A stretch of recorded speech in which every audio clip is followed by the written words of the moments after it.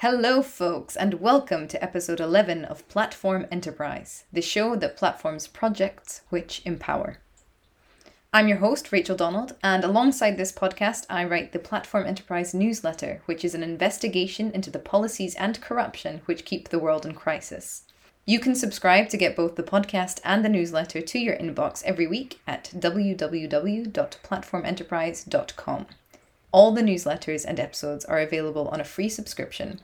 But, as I write every week, if you like it, share it. If you love it, upgrade. On the show this week is Matt Peterson, a founding member of Woodbine in New York City. Woodbine is one of those great examples of a community self-organizing to meet its own needs.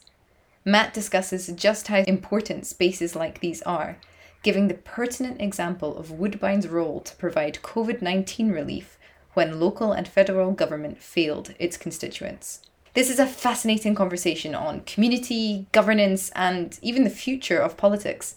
And we would love to know what you think. So leave a rating, leave a comment, or head on over to www.platformenterprise.com to get the discussion going.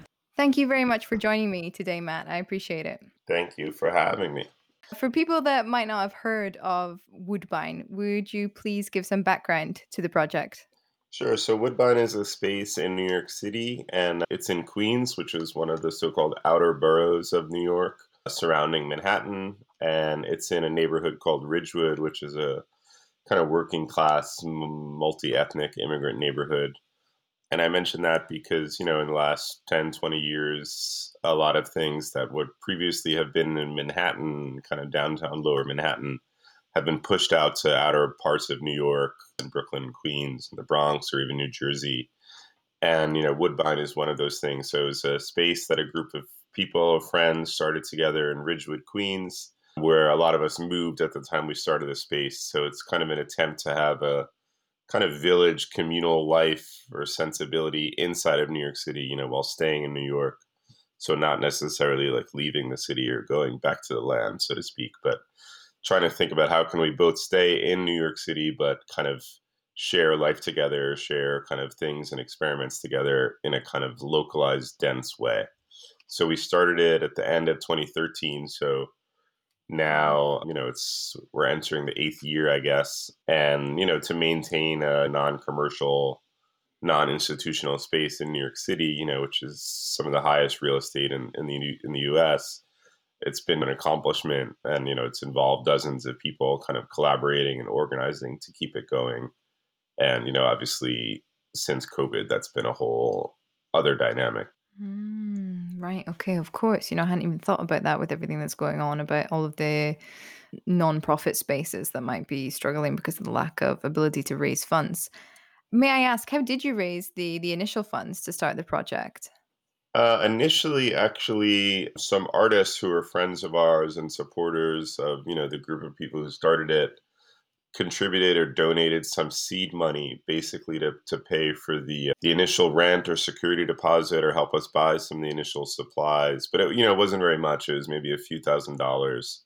But that helped because, people individually didn't have the money, and, it was hard to pool it. So having that initial seed was important to kind of give us the confidence to get it going. And then for the first couple of years, it was mostly funded out of pocket, by the collective, by the people who were running it. Wow. So say, the rent was around $1,300 a month. This was, 8 years ago, which isn't very much. A dozen people or so could put in $100 each and figure that out, could pay that.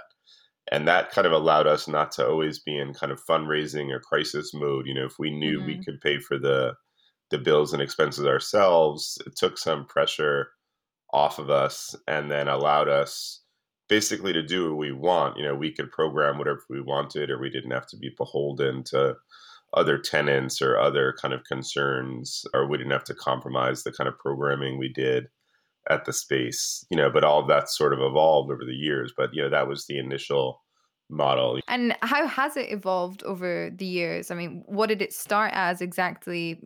You say village life. It would be interesting to have a clearer definition of what you mean exactly for you. And then what has it become, in the past 7-8 years? I mean, the background, in New York City, there's about 8 million people who live within the city itself and about 20 million or more who live in the metropolitan area. And the city's quite big. It's five different boroughs, each of which is maybe comparable to its own small city, each of which has, a million or two people inside of it.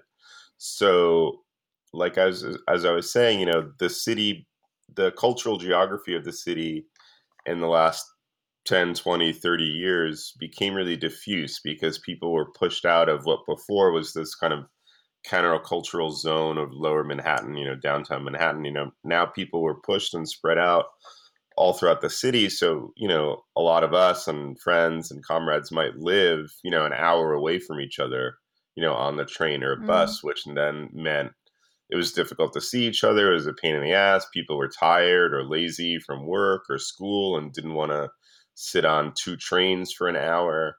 So that, Mm. it meant it was harder to collaborate, politically or culturally or socially, just because the logistics of it, the real estate logistics and infrastructure made it so difficult just to simply see each other, never mind work on something together. So Mm. part of the idea or concept of Woodbine and moving to Ridgewood was that we would all concentrate ourselves in one neighborhood and mostly live within walking distance of each other. And that's sort of what I mean by the village life, so we didn't all live in one house, because that comes with its own set of difficulties and contradictions. We had so-called, regular apartments, with two or three people each, four people, but they were all near each other, within a few blocks away of each other. And then Woodbine was a physical space that we rented in common, which became kind of like a shared living room where we would kind of gather and meet and have meals together and have, screenings or discussions or events or talks, or we would physically store, build things there. So that was basically the main, experiment from an on an urban level or kind of infrastructurally was to uproot all of our apartments and live in the same neighborhood and then have this central location be a hub or a headquarters for all the things we were trying to do. And then once we were able to kind of start that and build that as a foundation, it enabled us to do different kinds of, projects in the neighborhood and different kinds of programming at the space as an event space, and, affected our, daily lives, the rhythm of our lives, how we are able to see each other and spend time together. Okay, and how has that changed your life individually? Before we go more into the space about Woodbine, having that village within a city, what's it done for you? I mean, I think, psychically, like I was saying, it can be when you live in an apartment where you're not near a lot of your friends or you're kind of just isolated, in some neighborhood just because maybe you found a cheap deal or, cheap rent, or the apartment itself might be nice, but it's in an area that might be kind of a bit alien or foreign to you. That it's literally isolating, and that can be a bit depressing or frustrating, and it strips a lot of spontaneity around, your social life, where you can't necessarily just walk and see your friend or go to a bar or have food together, or kind of, everything has to be kind of planned out and scheduled, and, it's just so complicated or difficult or annoying to see each other in a large city like that. So I think, socially, and therefore, people's, I think, emotional or mental health really shifted when it was so much more comfortable or easy just to kind of have friends nearby. I mean, it sounds kind of alien the way I'm describing it now, but I think there is that dystopic aspect of New York City, where people, and this is definitely true during COVID, people that maybe lived in some neighborhood because they had a nice or a cheap apartment but didn't have really friends or social ties. Once COVID happened and there was quarantine and people weren't really going to work or school or taking the train or the bus, they were really just stuck inside. They were kind of locked inside their house, and there was no real way for them to engage with other humans. And I think a lot of people experienced that and then kind of reflected on this experiment that we had been trying to do with Woodbine, in Ridgewood, that we didn't have that. Once there was so-called quarantine, it didn't really affect us that much because we were already so close to each other and had the physical location that we were able to kind of really organize really quickly and be able to build a kind of mutual aid hub or group organization because we already had a lot of social ties to the area and they were all really hyper localized. I'm from New York. I grew up in New York, but this experience in Ridgewood really gave me much more of a foundation. It gave me something to build on and have a different longevity or temporality or trajectory of the things that you're doing when you're not just going to move in a year or two because you're pushed out or forced out or everything is the same as anything else. Yeah, I really relate to what you're saying actually, because in the brief time, just a year that I lived in London, I was working in a bar that my friend and neighbor, he was the assistant manager, and the bar was owned by this really, really eccentric guy who was loaded and didn't really need any money coming from it. So there was no kind of chain of hierarchy or things that needed to be done. And what we found was that it just became a hub for our friends. The bar became our living room because there was always one of us on shift. And I brought another friend from outside, that group who lived in a different area of London. I brought him in one day, and he was astounded at the fact that everybody was talking to each other. And that when we walked in, we had to say hello to 20 different people. And he said, I've never seen this before in London. I've never seen this kind of like close contact community before. And I've lived here for 30 years. And I thought it was really, really special. And it was very, very difficult to leave when I did have to leave, because what you're saying, it gave a certain foundation and concretization to life there, having those social ties. Yeah, definitely. I think, there's these cities like, London and New York especially are two probably the main examples, but other kind of large, mega cities, these major, cosmopolitan projects, there's a lot of reasons why we do want to stay in them and maintain connections to them and ties, politically, culturally, socially, because just simply there's so many people there and that breeds a lot of potential and possibility. But yeah, like you're saying, you're often balancing that and negotiating that with a pretty devastating kind of precarity, isolation, alienation, and that was one of the things we tried to address together as a kind of form of organizing or political goal or agenda, was to how can we stay in New York City but kind of confront or deal with all these aspects that make living in a city like London or New York or wherever so difficult and frustrating, especially for people who are just moving there that maybe don't have already the social ties or group or connections or friendships. And, they have maybe a set of interests, culturally, politically, whatever, but they don't really know how to embed themselves in a community or find a community or something. And that was really what we were trying explicitly to do, especially during COVID. We were really able to respond and meet the moment in a way that I feel proud of. So tell me about the kind of community that is now at Woodbine, because as far as I can see from my research, it's not just the 12 of you anymore. It's become something quite big and quite embedded in the local community, right? Right. I mean, over the year, one of the aspects of New York, like, these cities that we're talking about, is a lot of people come and a lot of people leave, and there's a kind of big turnover. New York or London, especially, there's all these people coming and going. So there's a lot of flux, and people come for school or work or, move to somewhere else. There's always this dynamic where it feels like a lot of expats are just associating with other expats, or a lot of people not from New York. So for myself or some of us who are actually from New York, that was always a challenge or difficulty, because if people aren't from here, they don't necessarily have that investment in staying or maintaining or building it. All that to say, so there's been, dozens of people involved in Woodbine, the group or collective, since we started, and it's been kind of a rotating group. There's a few of us still around who've been here since the beginning, but it's really evolved and shifted a lot, over the years. At the beginning of COVID, a lot of people left New York City, for health reasons or social reasons, the reasons like we were talking about before. They were stuck in a small apartment in a neighborhood where maybe they didn't know anyone, and that just felt miserable or shitty. So they left.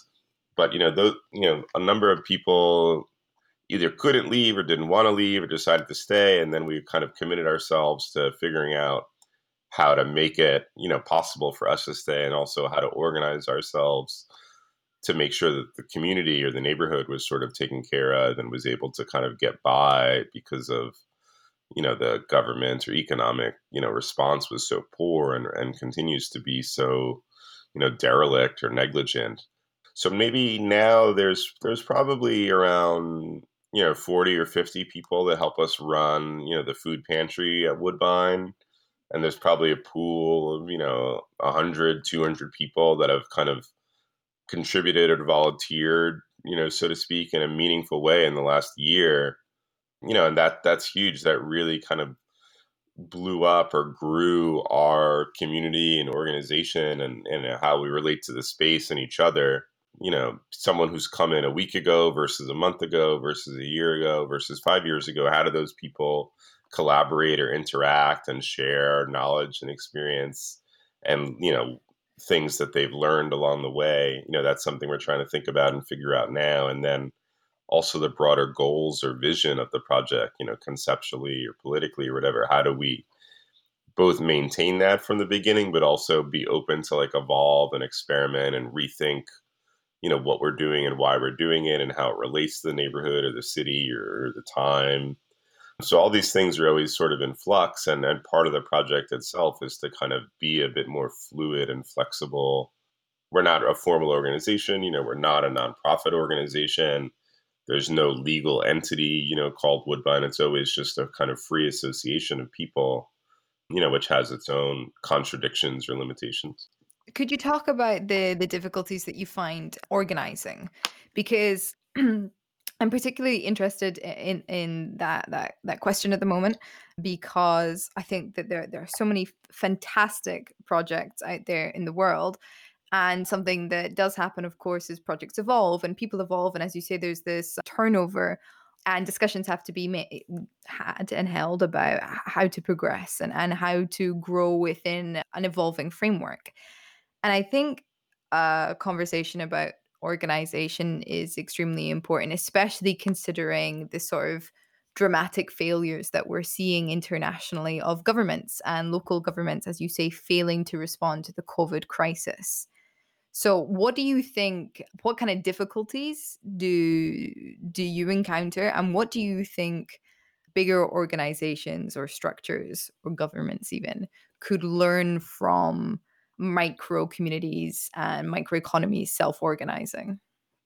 I mean, there's a lot there, obviously. And I'll just say, like, Woodbine, we've survived 7 or 8 years, but I wouldn't necessarily say we have some perfect organizational model worked out. Obviously, there's been a lot of limits and frustrations and contradictions that we've run into through various, trial and error of experimenting.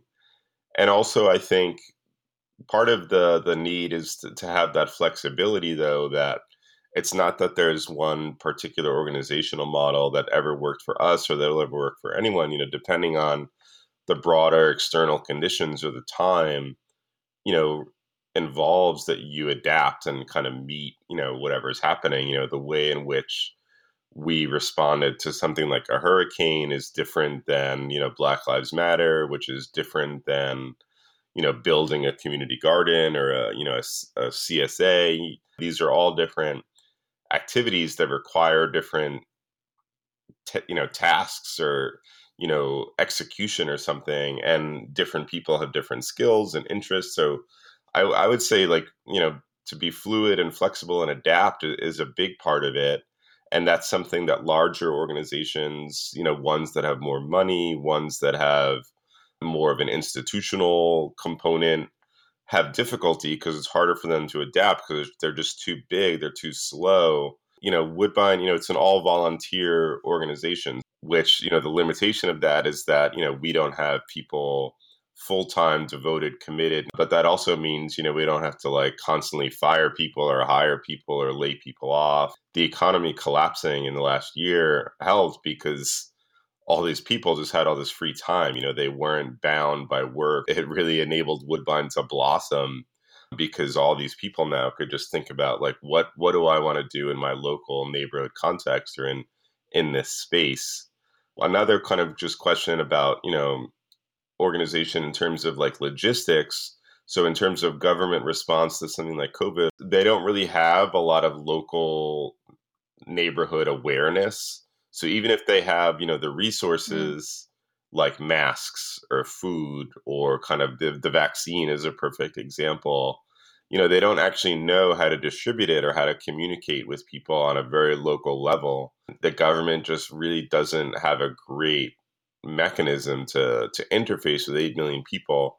So in order for something like that to function, you would need, you know, dozens, if not hundreds, of like small woodbines or community centers or churches historically, serve this function in the US as these local hubs that can kind of interface with local communities and local neighbors and therefore community interface with something like a government, so to speak, or some kind of emergency response or resource kind of provider to distribute those kind of resources, the basic logistics. Part of the issue in like the neoliberal society is that a lot of these local, neighborhood institutions disappeared or were destroyed or were eradicated or because of the way, the urban situation evolved.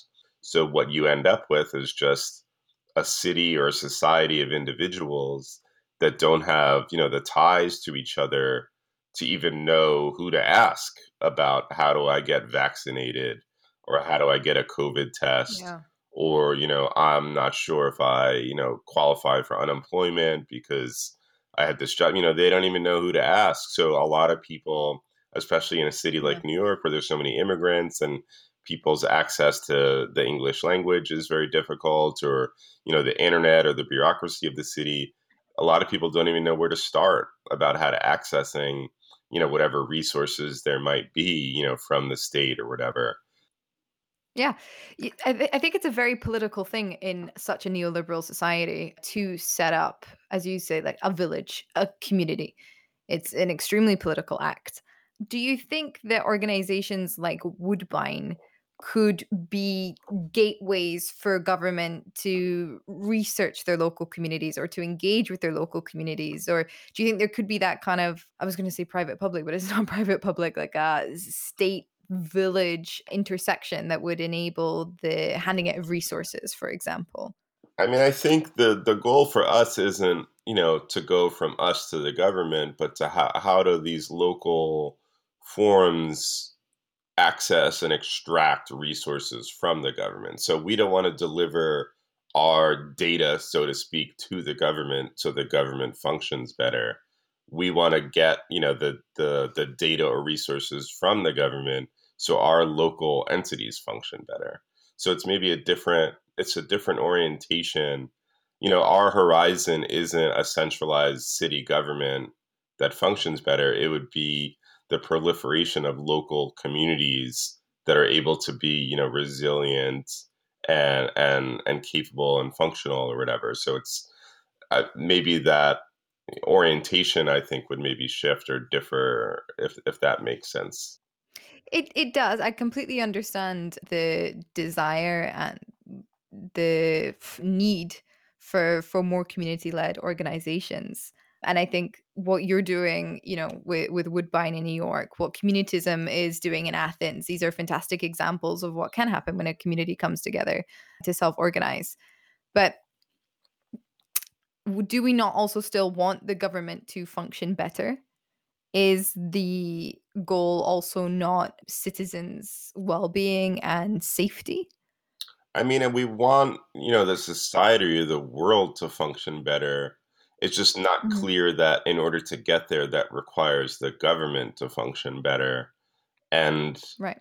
maybe that would be the question. I think part of the dysfunctionality that we experience now in a city like New York or a country like the US is that the government and the economic system has rooted out the social ties could enable a community to be resilient or community to survive or kind of thrive, and has sort of emptied out all of these mechanisms. And now, unfortunately, there's a lot of precarity and kind of unemployment and food insecurity, housing insecurity.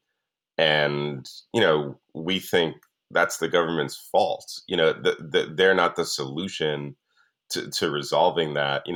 So obviously, they still maintain all of our money, through taxes, through the tax, revenue they've accumulated, and we want to access that money, to redistribute resources.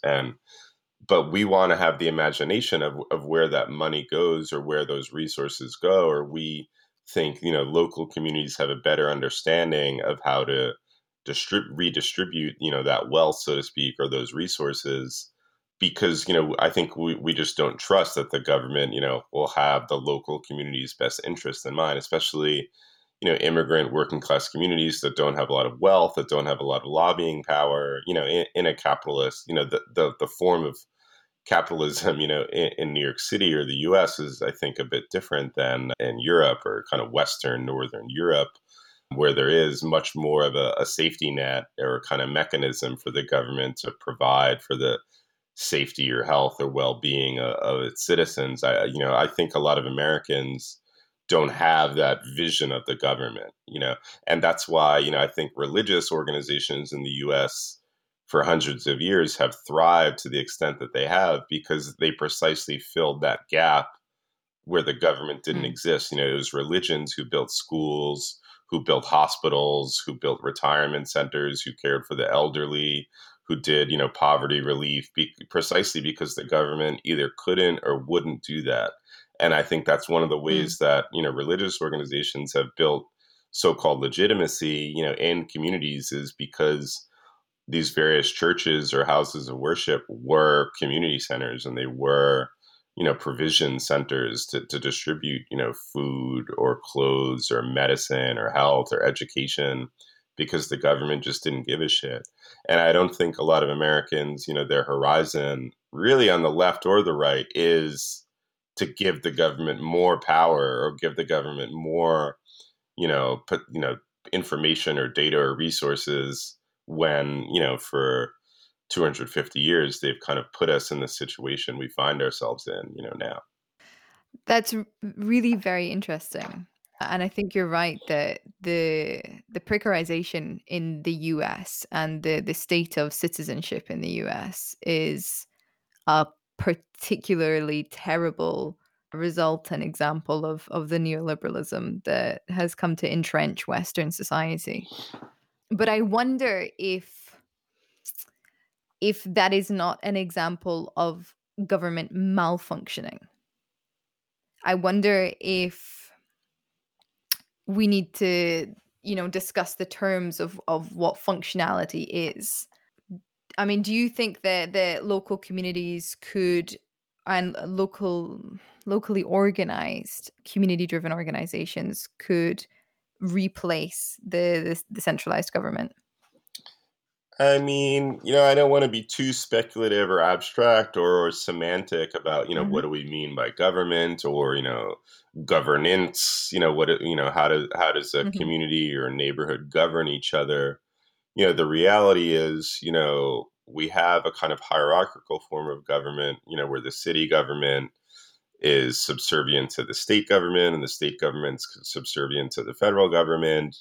And, we have this kind of bicameral legislative body that's, formed through a kind of settler colonial process where we have 50 states, but, New York City has a higher population than, a number of states in the union. Hmm. A number of states in the Midwest and the North, they have, around a million people in them.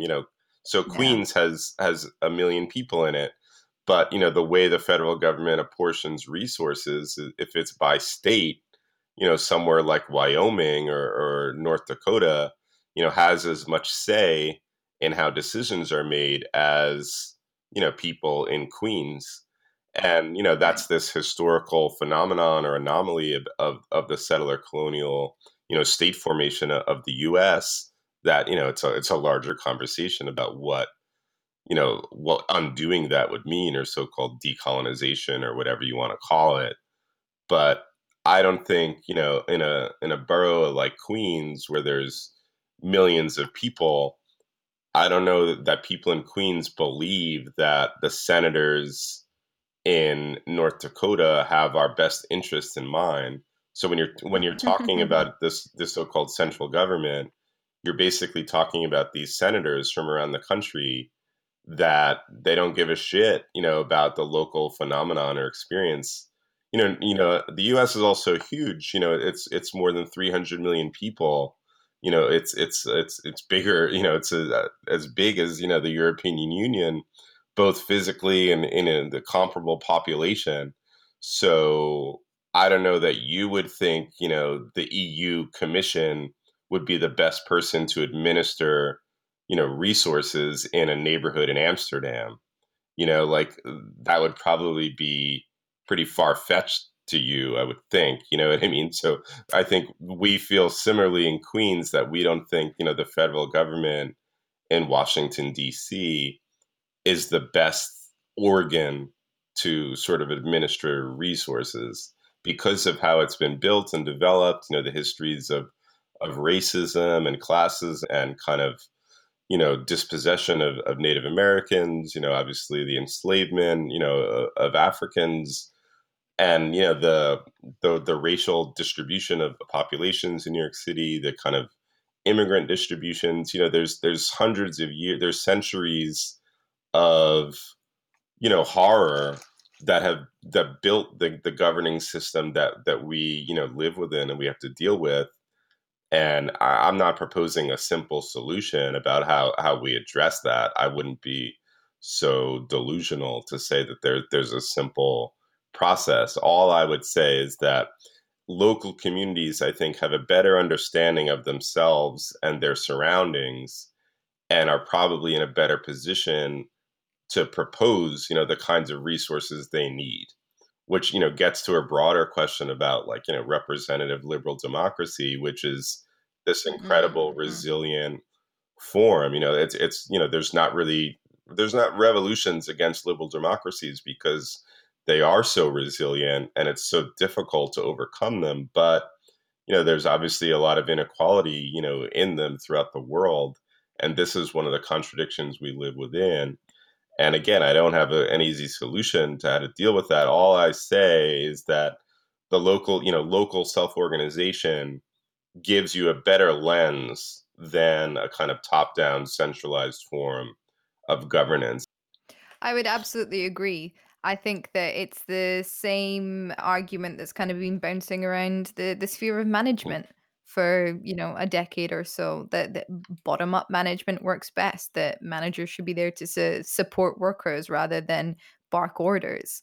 I think if governance was to flip, because in my opinion government is malfunctioning. If governance was to flip so that the localism could inform cities, could inform states, could inform federal, in order for the best decisions to be made for individuals and communities on the ground.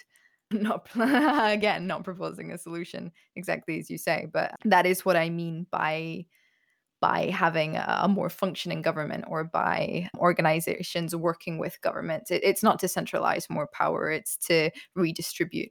Right. We want the people or the world or society or whatever to function. And that, I don't Mm. know that requires the government to function. Like, I guess that would be this kind of semantic debate. The goal isn't for the government to function. Like, who cares, if the government the government is functioning, aside from our coup attempt, the government is functioning perfectly well. It's just that, the injustice and kind of inequality, economic inequality and inequality of public health is not functioning. And the distribution of money and access to health and education and kind of information is not. But the legislative Yeah. process in the U.S. is working fine. It was drawn up in a constitution and it's followed, and there's checks and balances, and there's different houses that check on each other. It all works. The municipal government in New York City, the legislative body of New York State, it all works, it all functions. No, I do understand. So I assume that there hasn't been that you don't think that a president like Biden is going to reduce the need for organizations like Woodbine. No, I mean, obviously, it'd be, I could criticize Biden or something, but it's like, it's not, it's not even just him. It's like the way the Democratic Party is function, the way the Republican Party functions, the way, the legislative body functions, they're all institutionally designed not to work for, the things that we actually want. We're not going to be able to get a kind of liberatory imaginary or horizon through this structure. And the structure works, like a liberal democracy, it's supposed to sort of, neutralize conflict. It's not a genocidal situation. There's not going to be large famines. There's not going to be, large massacres. Hopefully, we're warding off a civil war. And if you set the bar pretty low, in that sense, the democratic system is working. You know what I mean? It extracts money from people and tries to redistribute that money. But I think a lot of people are aware that it's just not enough. It's not satisfactory. There's this isolation, this depression, this unhealth, that is coming out with COVID. I mean, it's kind of interesting. For me, I'm not, a epidemiologist, but it's interesting the extent to which that the liberal democracies, in North America and Europe have served so poorly with COVID. You know what I mean? Like, it's not Mhm. as if so-called third world countries are dying at a much higher rate or the death rate is so high. I mean, to be honest, even with the kind of argument of socialized medicine, a lot of the countries, from what I understand, like in Europe, Northern Europe, they're not doing that much better than the United States in terms of addressing COVID. And I can't speculate as to why, but it's interesting. The so-called rational achievement of kind of democracy or kind of our economic system has been so devastated by this virus. And I'm curious what sort of lessons are going to be taken from it or how we'll kind of learn from it. It is kind of fascinating to me.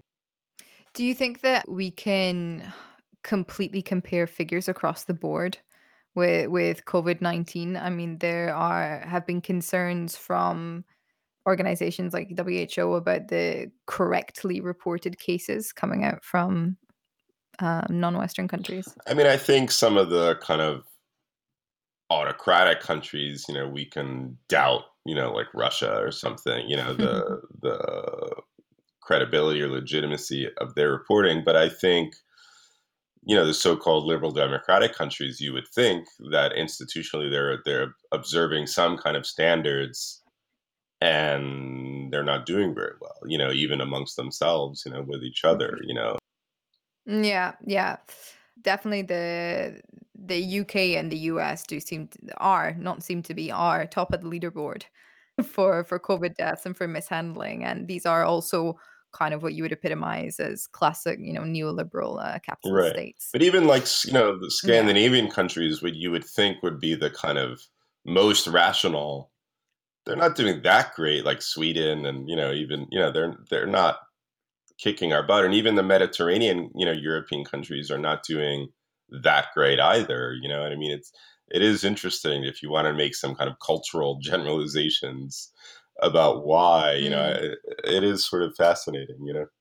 I mean, Sweden's a rough example because they were the one country in the world that was like, nah, no lockdown, no Right. nothing. We're just going to ride this Right. out. Just go on as normal. I don't have some strong point, to make. It's just interesting Mm. when we were talking about governance and liberal democracy and Yeah. things like that, the ways in which these so-called, rational, modernized, industrialized societies have not been able, to adequately handle the virus. And even, comparing, obviously the US is seen typically as a kind of laughing stock of dysfunctionality. but it doesn't appear to us that like Western or Northern European countries were so much more successful. And, this Yeah. isn't some nationalistic defense of the US. I just think it gets to a broader kind of question or inquiry or speculation about what is it about these liberal democratic urbanized societies that have rendered themselves so vulnerable to the virus, either physically, metabolically, socially, in terms of the distribution of resources, the ways in which we Yeah. can listen to or trust the media, the government, the ways in which science relates to society and that kind of level of expertise, so to speak. Why is it that we were so ill prepared to deal with, this pandemic? I think is going to be a fascinating, site of inquiry for decades. I do agree. I do absolutely agree. The West has failed tremendously in its handling of COVID. It does not have the same ability to sanction citizens as elsewhere. But I don't think that this could ever be a discussion where we like just focus on a couple of data points. Like I had somebody say that Vietnam was doing really well and talking about, that as an example of a good communist Right. state. And then the next day, Vietnam is the government is disappearing Right. journalists. So and China actually handled COVID uh, pretty bloody well, actually, when you look at it. Except they were silencing doctors. They didn't report adequately to the WHO. They put the whole world at risk. So it's like, it may be, maybe in fact, the problem is that humanity, man cannot organize on this scale. Like nation states are just too big. Every single nation state is just a failed Right. experiment. And that, which brings us very nicely back around to Woodbine and projects like yours and what you're Right. doing. Or, the kind of globalization experience of, total travel, across continents, you know, yeah, we didn't have the capacity to deal with the viral implications of that or something. And, but now it's sort of interesting, in the US, our borders have effectively been closed since March. Like if people were already citizens or already had a visa, they were able to come in. But, there's been no tourism. And as far as I know, no new visas. And it's one of the interesting things that's not really spoken about that much. I'm not sure that that's ever Mm. happened, even in World War II or World War I or something, that our borders were closed to this extent for this long, which really affects a city like New York. There's not a lot of, economic activity. There's not entertainment, large entertainment activity like, sporting events or these kind of shows. So it really changed the culture and visibility of the city, which then became much more working Yeah. class because those are the people that stayed or had to stay. So they took on a broader visibility. And then obviously, the poor, the homeless and the hungry took on a much greater visibility, not since, the 90s or 80s or 70s when New York was in a much different economic situation. It looks closer to that than it has, the last 10, 20 years. Cities like New York became these kind of luxurious playgrounds for the wealthy who had, Yeah. nice restaurants to go to and nice entertainment and shows and things like that. And all of that's gone. And a lot of those people left. So that whole layer of spectacle that they kind of embodied doesn't exist. And the city is becoming a grittier imaginary. It's a bit dirtier. It's a bit funkier. It's less safe. If we're being honest, there's more crime. It's not all this utopian cooperative communal thing, that there's more desperation.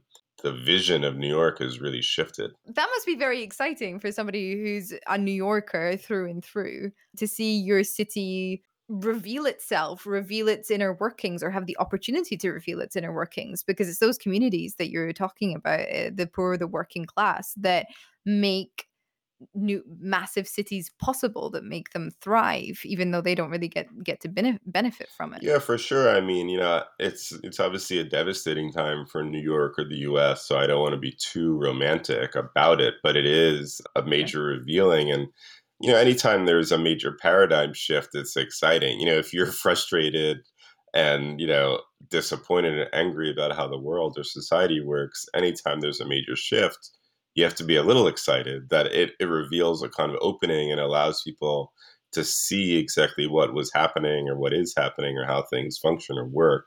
And in that sense, I'm glad that we've experienced this, and I hope that what everyone has seen and experienced will inform their analysis of the government, as we've been talking about, of the economy, but also, the social life, how social life works and functions, and the need for people to collaborate together and share resources and time and kind of help each other. I hope that New York is informed by this, in a lasting way. And I think the question will be, how an experience like COVID, an experience like the Trump administration will inspire people to kind of organize themselves to imagine something else and kind of demand something else of their lives, their neighborhoods, their cities, et cetera. Absolutely. Tell me, does Woodbine offer like workshops or something for people who are interested in setting up something similar? I mean, not really. In the last year or so, we've been doing a lot more, interviews like this, press, and we've been writing more and to kind of share our story and experience. That's been a conscious shift, is to be a bit more open or transparent or communicative. So in that sense, this is kind of like a workshop, I guess. It's also a kind of form of humility, because I'm not sure that we could really claim that we have this brilliant model figured out and this is what everyone should do or try.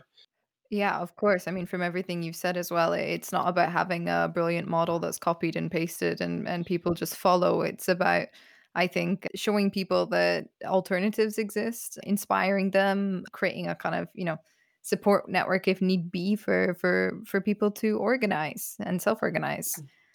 And I certainly hope that that's what people take from this conversation with you, that there are projects like this that are surviving even during this time, or especially during this time, and that, in such a jungle as New York City, and that if anybody out there is thinking of doing such a project, yeah, please try for your community. Yeah, for sure. Yeah, definitely. To finish up, is there somebody or some organization that you would like to platform? Hmm. I mean, I think it'd be interesting to hear from people maybe doing similar projects, but in, not in North America or Europe. So maybe learn or hear more about that. That would be sort of interesting. Okay. Well, I'll take that on board. Thank you very much, Matt. Cool. Thank you. Hey guys, you can find the link to Woodbine in the show notes. Definitely check them out. They are doing great things in New York. If you like the episode, please share, give us 5 stars, and leave a comment. And if you want to hear from more people like Matt, subscribe at www.platformenterprise.com. All right, folks, thank you so much for supporting the podcast. I'll see you next week.